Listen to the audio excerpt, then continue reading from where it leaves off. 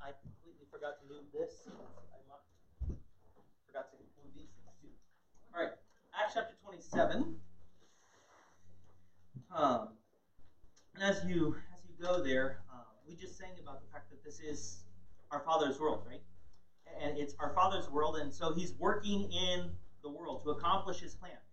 We thought primarily in that last stanza about the fact that God is working His plan, and that one day sin and the wrong is going to be defeated, and God is going to establish His kingdom. Right? We look forward to that. God is at work. God is at work, and as He works, He's graciously, kindly revealing Himself to us in His working. In His working, He reveals to us who He is. And so through the Scriptures, through God's written word to us, we come to know who God is, we come to love who He is, and we come then to serve Him. So God is most assuredly working through history. And that's not only true today, that's true 2,000 years ago. That's true 4,000 years ago. That's true 6,000 years ago. God is at work. In fact, one of the primary ways in which we come to know our God is through His work in history. And as it's recorded for us in Scripture. We come to know what He likes. We come to know what He dislikes. And as we do that, it should culminate in our worship and adoration, thanksgiving, and boldness in continuing to follow Him. And I think that's exactly what Acts chapter 27 through 28 verse 16 is going to show us. Is that God reveals Himself slowly but consistently, faithfully to His servants. And as He does so, their response is supposed to be one of thanksgiving and one of bold, continuing faithfulness. If you think about Paul's situation right here is a difficult predicament.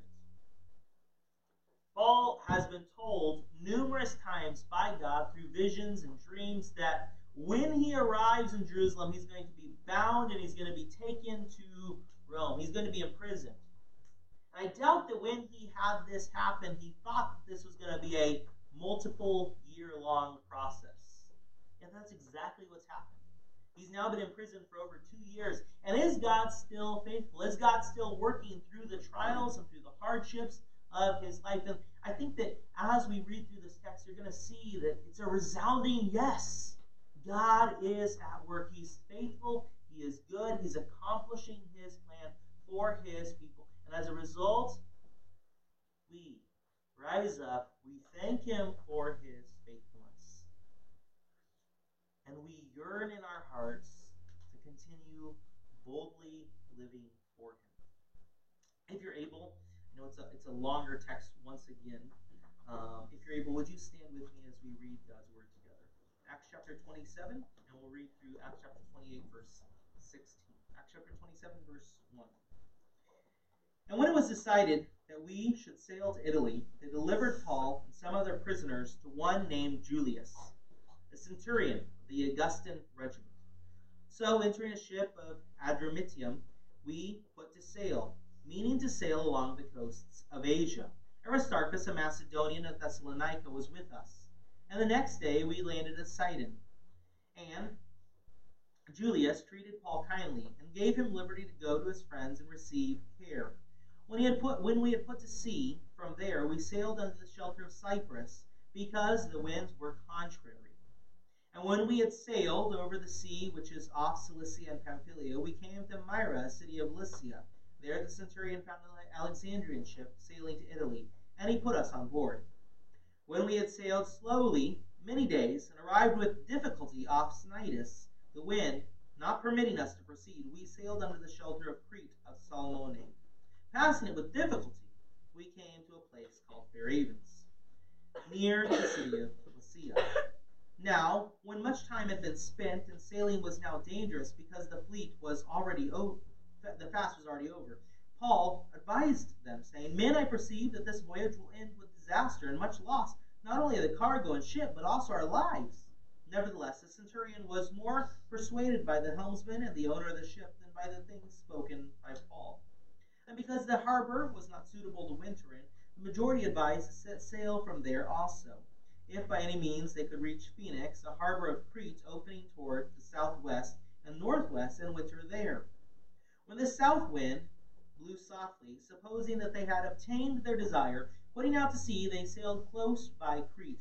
But not long after, a tempestuous headwind arose called Euroclydon. So, when the ship was caught and could not head into the wind, we let her drive. And running under the shelter of an island called Clauda, we secured the skiff with difficulty. When they had taken it on board, they used cables to undergird the ship, and fearing lest they should run aground on the Syrtis sands, they struck sail, and so were driven. And because we were exceedingly tempest-tossed, the next day they lightened the ship. On the third day, we threw the ship's tackle overboard with our own hands. Now, when neither sun nor stars appeared for many days, and no small tempest beat on us, all hope that we should be saved was finally given up. But after long abstinence from food, then Paul stood in the midst of them and said, Men, you should have listened to me, and not have sailed from Crete and incurred this disaster and loss. And now I urge you to take heart, for there will be no loss of life among you, but only of the ship. For there stood by me this night an angel of the God to whom I belong and whom I serve, saying, Do not be afraid, Paul. You must be brought before Caesar, and indeed God has granted you all those who sail with you.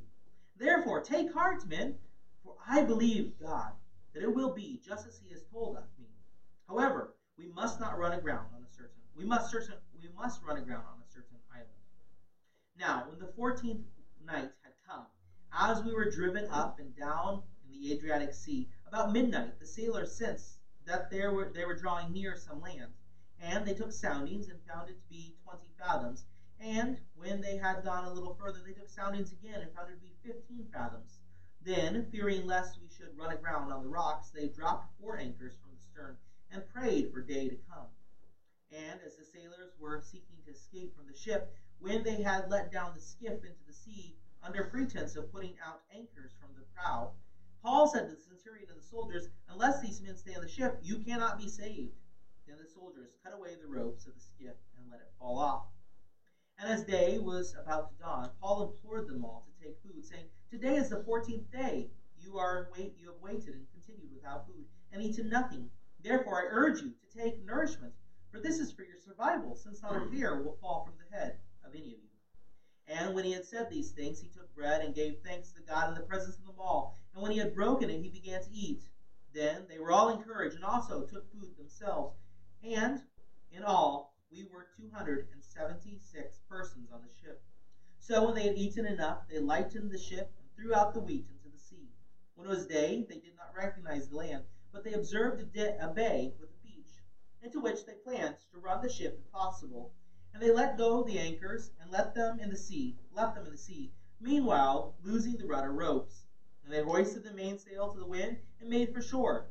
But striking a place where 2 seas met, they ran the ship aground, and the prow stuck fast and remained immovable. But the stern was being broken up by the violence of the waves, and the soldiers' plan was to kill the prisoners, lest any of them should swim away and escape. But the centurion, wanting to save Paul, kept them from their purpose, and commanded them that those who could swim should jump overboard first and get to land, and the rest come on boards and some on parts of the ship. And so it was that they all escaped safely to the land. Now when they had escaped, they then found out that the island was called Malta, and the natives showed us unusual kindness, for they kindled a fire and made us all welcome, because of the rain that was falling and because of the cold. But when Paul had gathered a bundle of sticks and laid them on the fire, a viper came out because of the heat and fastened on his hand. So when the natives saw the creature hanging up from his hand, they said to one another, No doubt this man is a murderer, whom, though he has escaped the sea, yet justice does not allow him to live. But he shook off the creature into the fire and suffered no harm. However, they were expecting that he would swell up or suddenly fall down dead. But after they had looked for a long time and saw no harm come to him, they changed their minds and said that he was a god. In that region, there was an estate of the leading citizens of the island, whose name was Publius, who received us and entertained us courteously for 3 days. And it happened that the father of Publius lay sick of of a fever and dysentery. Paul went in to him and prayed, and he laid his hands on him and healed him. So when this was done, the rest of those on the island who had disease also came and were healed. They also honored us in many ways, and when we departed, they provided such things as were necessary. After 3 months, we sailed in an Alexandrian ship, whose figurehead was the twin brothers, which had wintered at the island. And landing at Syracuse, we stayed 3 days. From there, we circled around and reached Rhegium. And after 1 day, the south wind blew, and the next day we came to Puteoli, where we found brethren, and were invited to stay with them 7 days. And as we went toward Rome, and from there, when the brothers heard about us, they came to meet us as far as Appii Forum and 3 inns. When Paul saw them, he thanked God and took courage. Now, when he came to Rome, the centurion delivered the prisoner to the captain of the guard, but Paul was permitted to dwell by himself with the soldiers who guarded him. This is the word of the Lord. Thanks be to God. You may be seated. As you look at the text, I think that this is the primary idea, that God faithfully protects and establishes his faithful servants. God faithfully protects and establishes his faithful servants.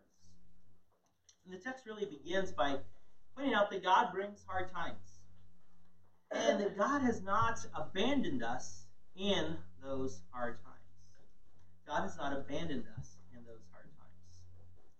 As we've already highlighted, Paul is a prisoner.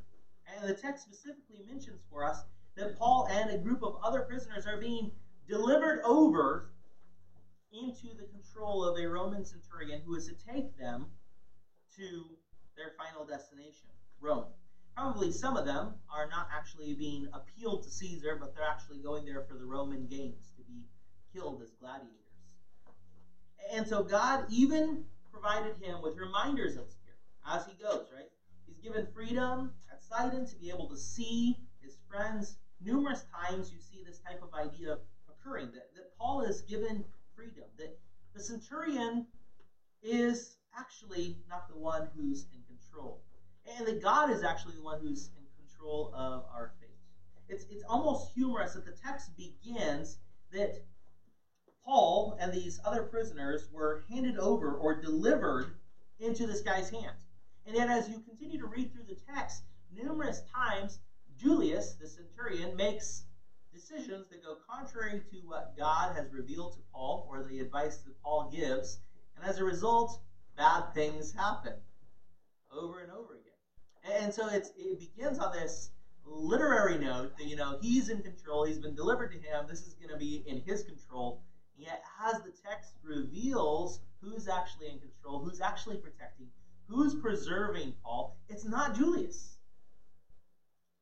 Except for maybe one time at the end where he prevents the soldiers from killing Paul, but that's after Paul's proven himself a couple of times, and he's probably more concerned about his own self than he is about Paul. And so God is the one who's fully in control.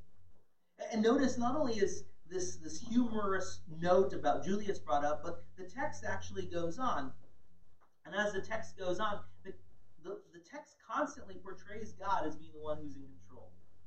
You're going to have this mighty storm envelop them for over 14 days.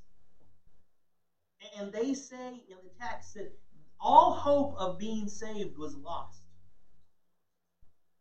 The centurion wields his great power. The soldiers have their great swords.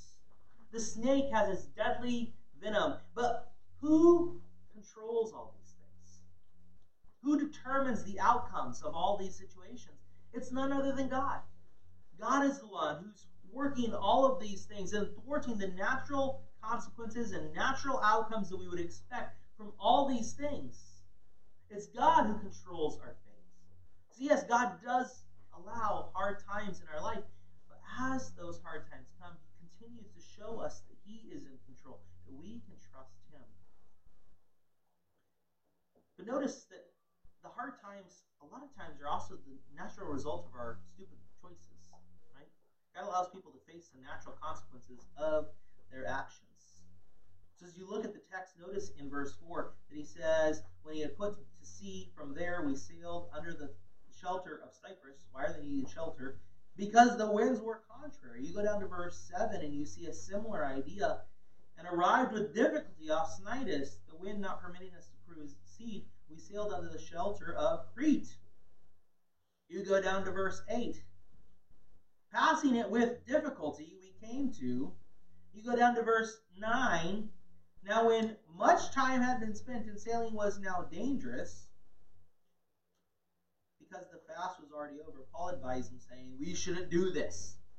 And I don't think this is some sort of revelation from God. The text doesn't highlight in verse 10, saying that this is something that God has specifically revealed to Paul. I think Paul is just using the natural means of making wise decisions. Verse 4, verse 7, verse 8, verse 9, all tell you this is a stupid idea to keep sailing. Back then, they probably didn't sail from around November to around February. It was considered unsafe to do so. And they're well into that time period. And they're already experiencing the natural consequences of sailing around this time of year. And what do? They decide to proceed. Because the owner of the ship and the captain of the ship and the centurion decide that that's what they're going to do. And they go against Paul's advice. And notice how they ultimately embark upon this is in verse 13. When the south wind blew softly, supposing that they had obtained their desires, they put out to sea. They sailed close by Crete. You can tell they're not fully confident in the decision because they're still right next to Crete, seeking the shelter from the wind that the island would provide. And so God is allowing people to face the natural consequences of their decision. And so as the text continues to proceed, you notice that the storm rises up. And as the storm rises up, it just takes control of them completely. There is no control that they have in the situation anymore. The centurion's not making decisions. He's not in control of Paul. The captain's not making decisions. The owner's not making decisions. Nobody's in power. Nobody's in control in the situation. God is the one who's bringing this upon them. And so numerous times it talks about the ship just being blown. It talks about the dangers that they know are there, the Syrtis sands. And it talks about how they're continuing to throw things out of the ship to try and allow themselves to be saved. But the text ultimately concludes in verse 20, now when neither sun nor stars appeared for many days, and no small tempest beat on us, all hope that we would be saved was finally given up. Even the sailors and the mariners,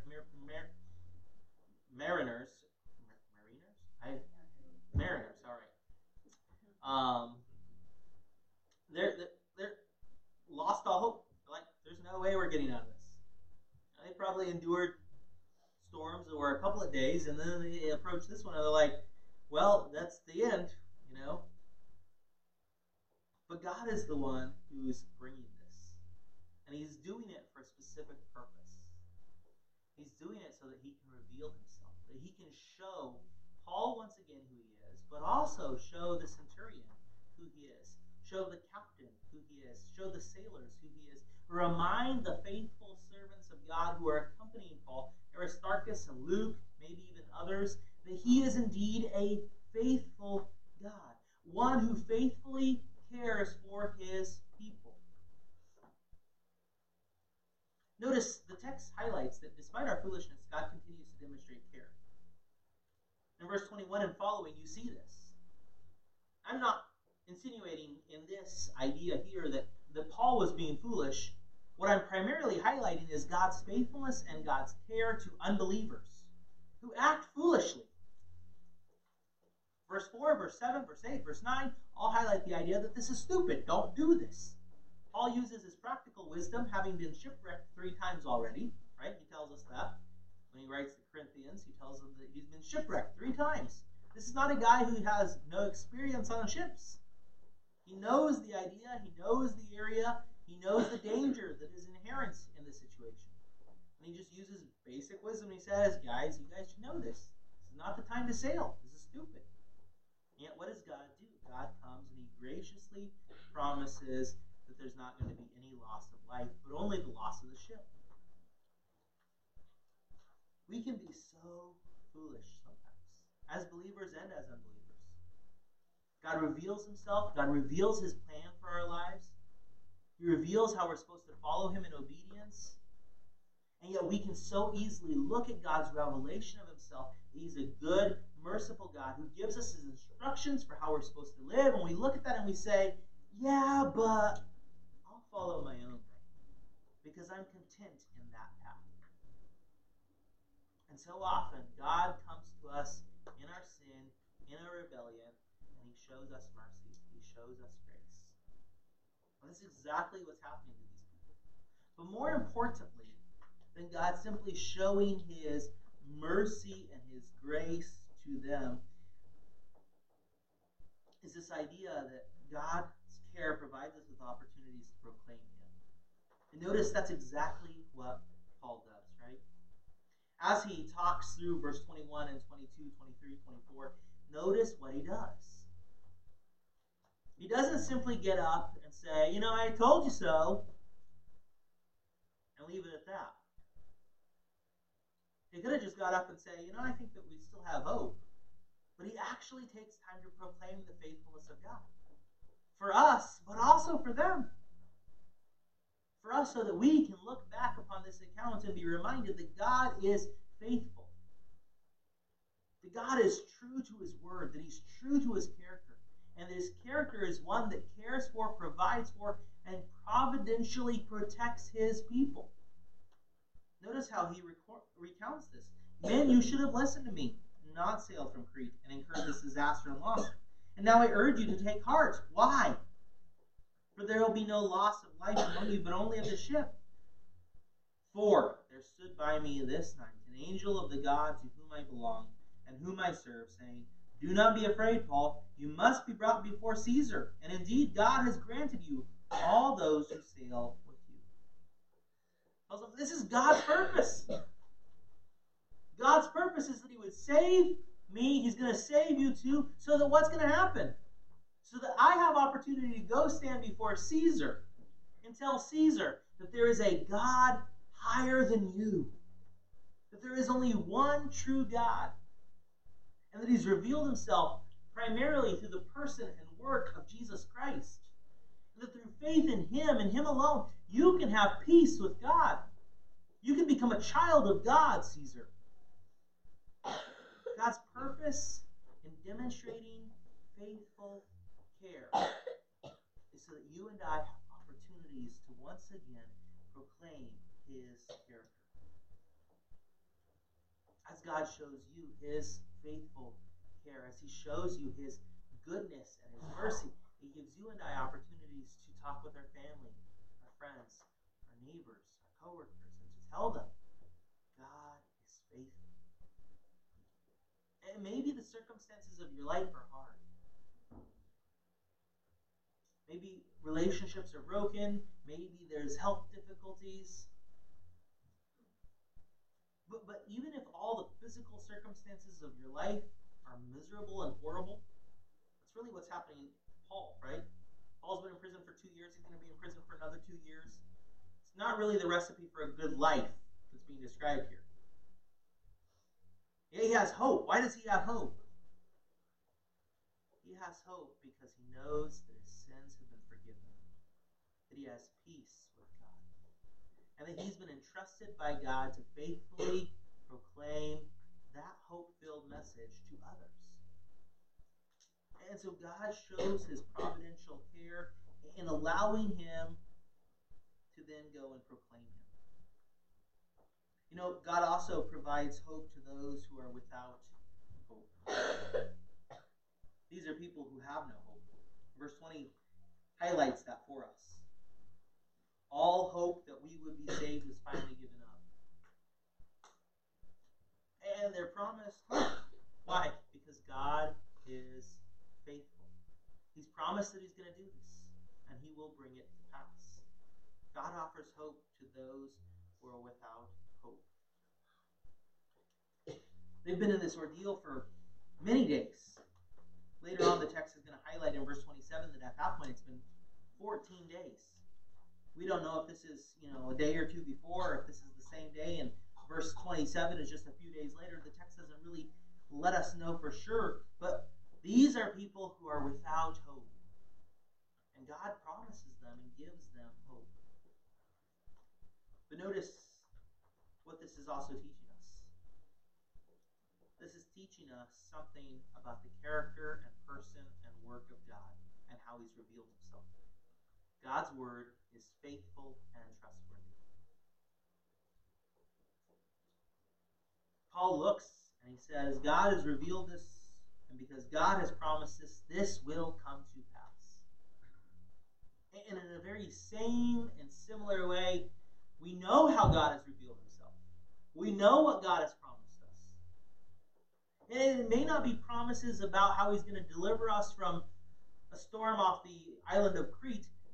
We know what he's promised us because his word promises us ultimately that our final destination is secure.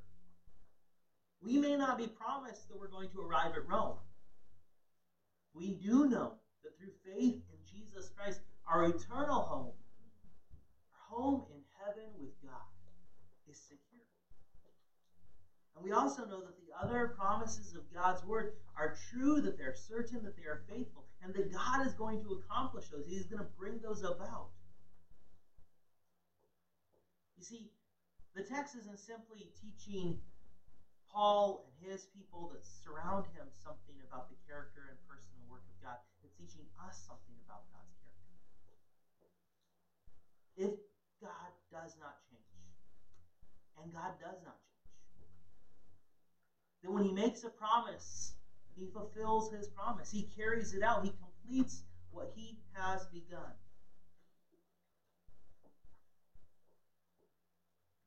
And finally, you see that God preserves people's lives. Notice how the text continues to go on. They're still in the storm, day 14, and they begin to notice that they're approaching land.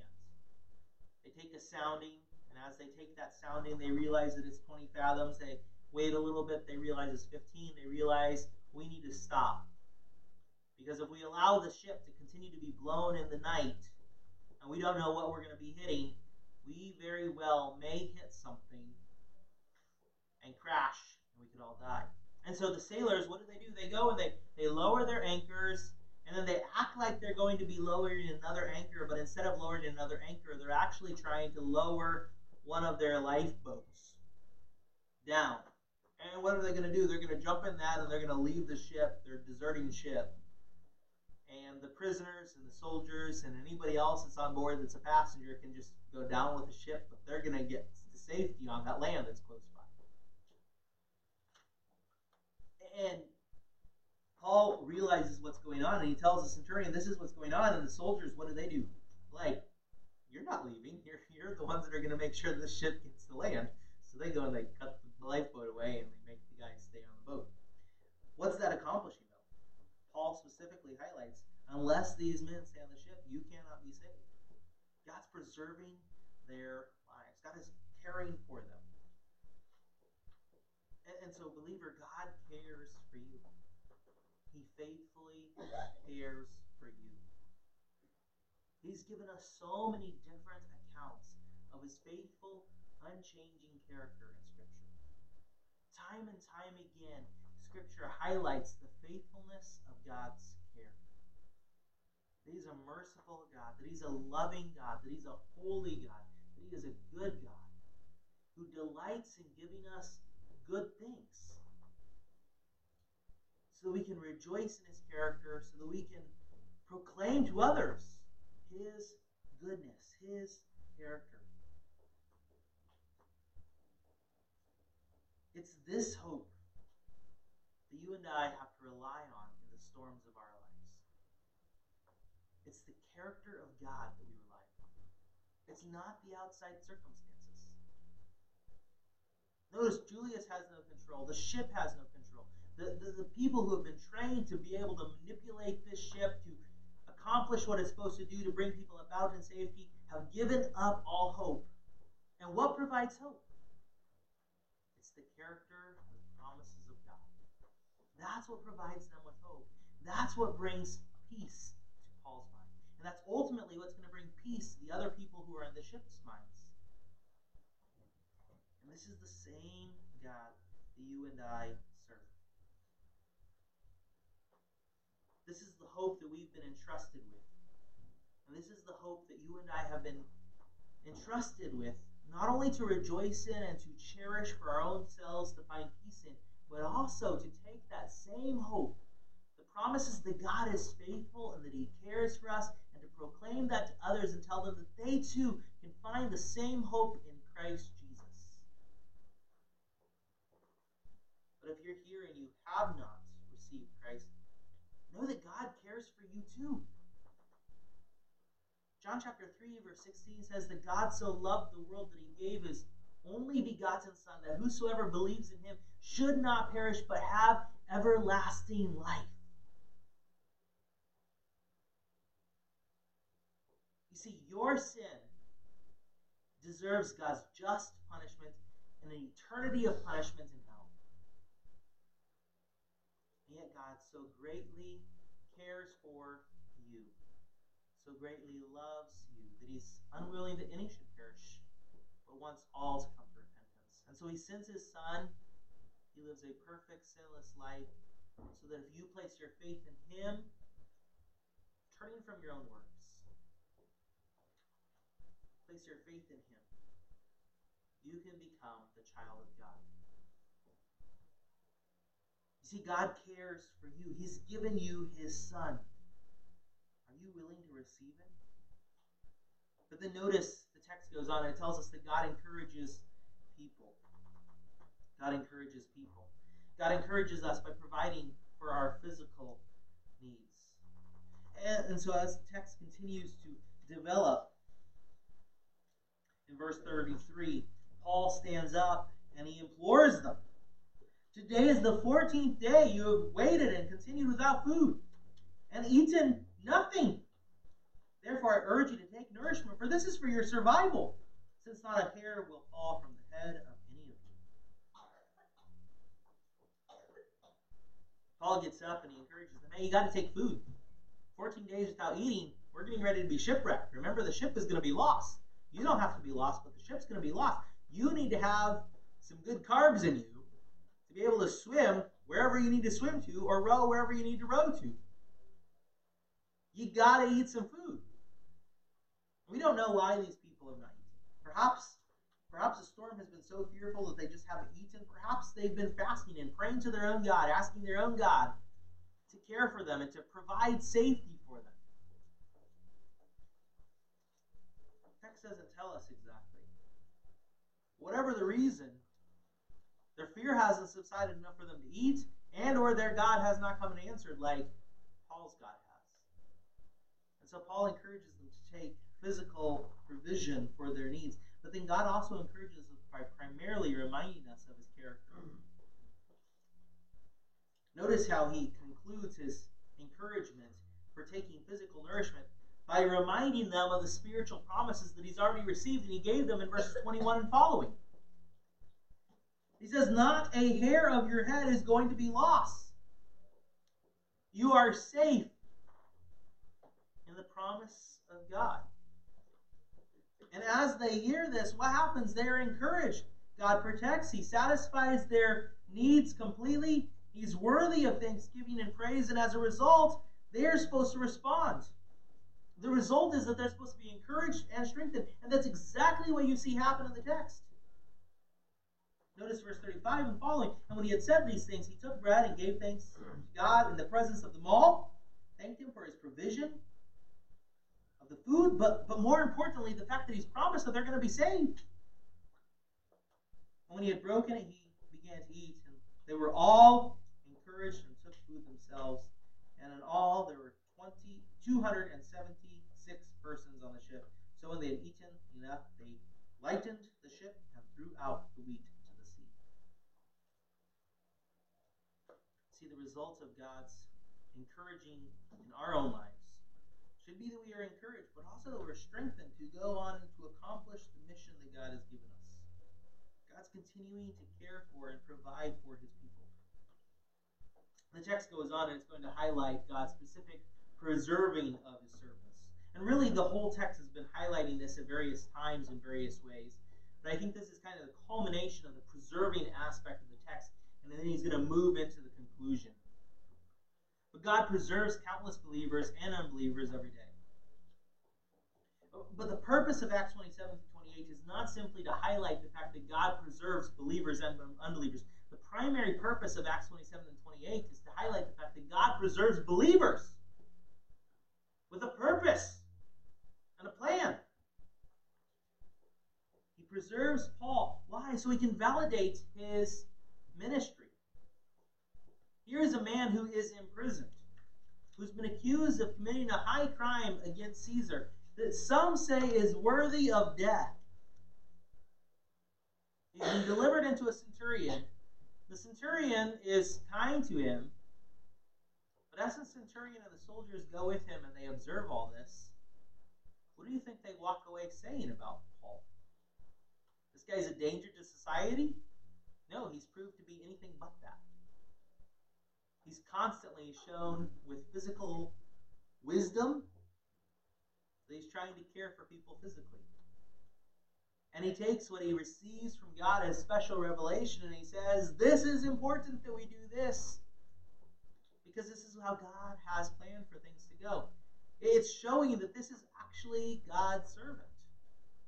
Julius cannot walk away from his 6 or so months with Paul and go, if I was asked to testify on Paul's behalf or against Paul in front of Caesar's court, I'd have to say that he's a no-good scoundrel that deserves death. This text doesn't allow Julius to walk away going, Paul is worthy of death. This text only allows him to look at this and go, this is obviously God's servant. In a very similar way as that centurion looks on as Jesus dies and he says, surely this man was the Son of God. I think it's the same type of idea that's happening here. Not that he looks and he says, this is the Son of God, but this is the servant of God. This is God's man. But notice how this all kind of culminates even in chapter 27 as it concludes. The soldiers want to kill him, and the centurion says, no way, we're not killing him. You don't verbally have him validating his ministry and saying he's a servant of God, but why does he preserve his life? If Julius allows Paul to escape, you know what the punishment for Julius is? Julius dies. But over the course of chapter 27, what happens? Julius becomes somebody who really appreciates Paul and is willing to risk his own life for him and for a bunch of no-name scoundrel prisoners who are probably going off to be executed in the games. People who are of no worth. He's willing to spare all of them because he's realized this Paul is somebody that's valuable. That he's God's servant. God's obviously speaking to this guy. But then you also see later on in the text that as 28 opens, there's this fire. Paul brings a bundle of sticks, and probably the viper has somewhat dozed off, or it's not quite awake because of the cold of the rain and stuff. And as he puts that back into the fire, what happens? The viper bites Paul. And the people look on, and what do? Oh man, this guy was a really bad, no good scoundrel. He deserved to die. Unfortunately, the waves didn't get him, but justice has been served. He's going to die momentarily by a snake bite. Serves him right. Let's just watch and wait. And you just kind of see them watching and waiting. They're speaking in their own native language and anticipating his death, anticipating some, and nothing happens. What do they eventually say? He must be a god. He's not dead yet. He has to be God. What are they doing? They're validating, the only way that you're protected and cared for through situations like this is if you're somehow attached to and in relationship with God. But he preserves him. He preserves him so that he can further his ministry opportunities. God preserves him to give him further ministry opportunities. And it really goes back to verse 24, saying, do not be afraid, Paul. You must be brought before Caesar. And notice he ministers in this island of Malta, right? He takes care of Publius, his dad, helps him to get better. No doubt in these 3 months that he stays on the island, after he has this amazing introduction to his own ministry work, what do you think Paul does for the next 3 months? Sits around and, sips iced tea on the beach? No. He's proclaiming Jesus to them. He's been given an awesome ministry opportunity, and he knows that more lies in front of him. But notice how all this culminates. All this culminates in pointing us to the fact that God deserves all the glory. God's care results in thanksgiving to God. Paul, as he travels, he meets with people, he stays with people again at Syracuse. Not at Syracuse, at Puteoli. And then after that, there's already messengers who are going to Rome telling the Roman believers that Paul is on his way. And they travel. Some of them meet him at Appii Forum, and some of them meet him at 3 Inns. This is probably a 30 to 45 mile journey that they're taking. And some of them are super excited and super ambitious, and they make the 45-mile journey, and they meet him there, and they're like, "Welcome, Paul. We're so glad that you've come. We read the book of Romans. We're excited to have you minister in town, even if you're a prisoner." Other of them are a little slower. Maybe they have some toddlers or something. They don't get there till 3 Inns. But when Paul sees all this, the welcome of the believers, but I think he's also meditating upon God's provision and care through 27 and 28. What does he do? How does he respond? He thanked God and he took courage. Took courage for what? For the ministry that lay ahead. Right? You see, God's hope results in boldness in God's faithfulness. God's hope results in boldness in God's faithfulness. And the only fitting response to seeing the full display of God's glory is that of worship. Worship through thanksgiving, but also worship through service. And that's exactly how you see Paul responding. God's revealed himself through Acts chapter 27, through chapter 28. And Paul responds in saying, God is worthy of thanksgiving. He's worthy of worship in thanksgiving and in service. And Luke records for us Acts chapter 27 and 28 so that we too would see God's character as one who faithfully cares for people, as one who encourages people, as one who preserves us for continued ministry, so that we too would rise together, thank him for his gracious provision, and endeavor to continue boldly accomplishing the mission that he's given us.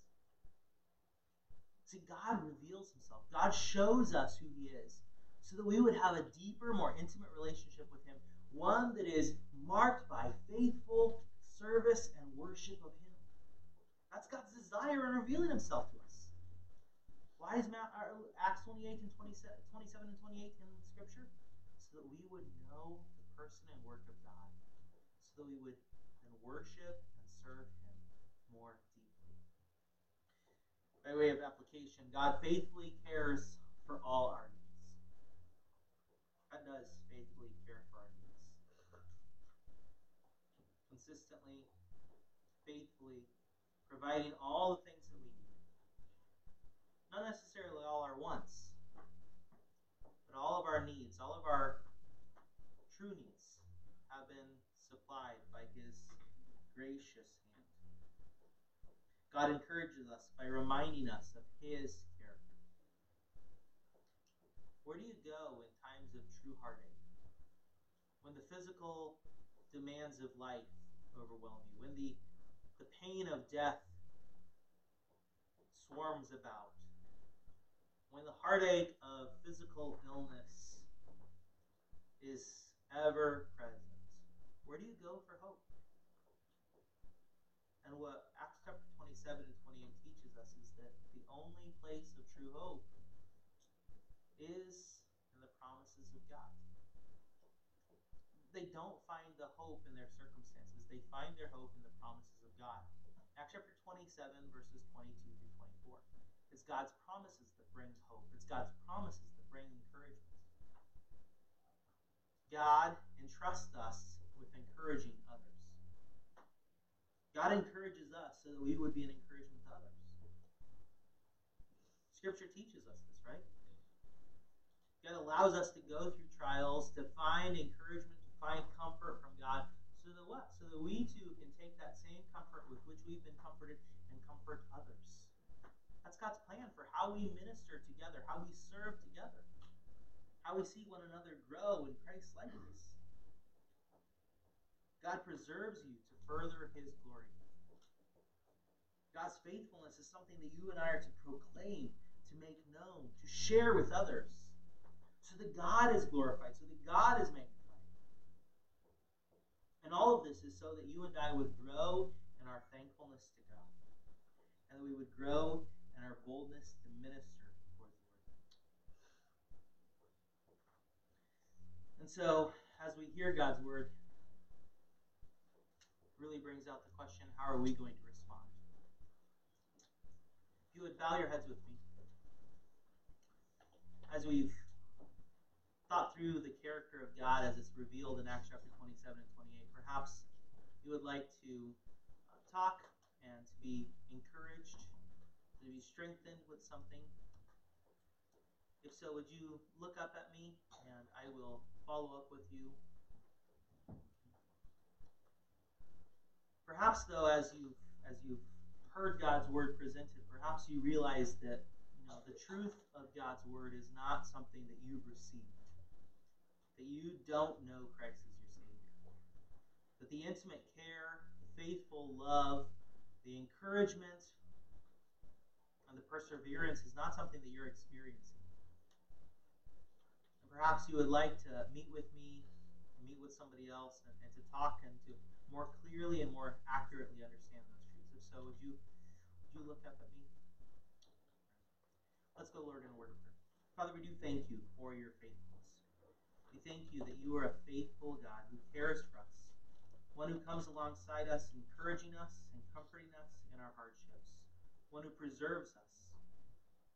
We thank you that you do not do this for our own glory, for our own amusement, or for our own ease in this life, but you do this so that we would know you, so that we would serve you, so that we would worship you. We pray that as we think through this text over the coming days, it would truly help us to approach you in genuine love and in genuine worship. We thank you for your revelation of yourself to us. In your name we pray.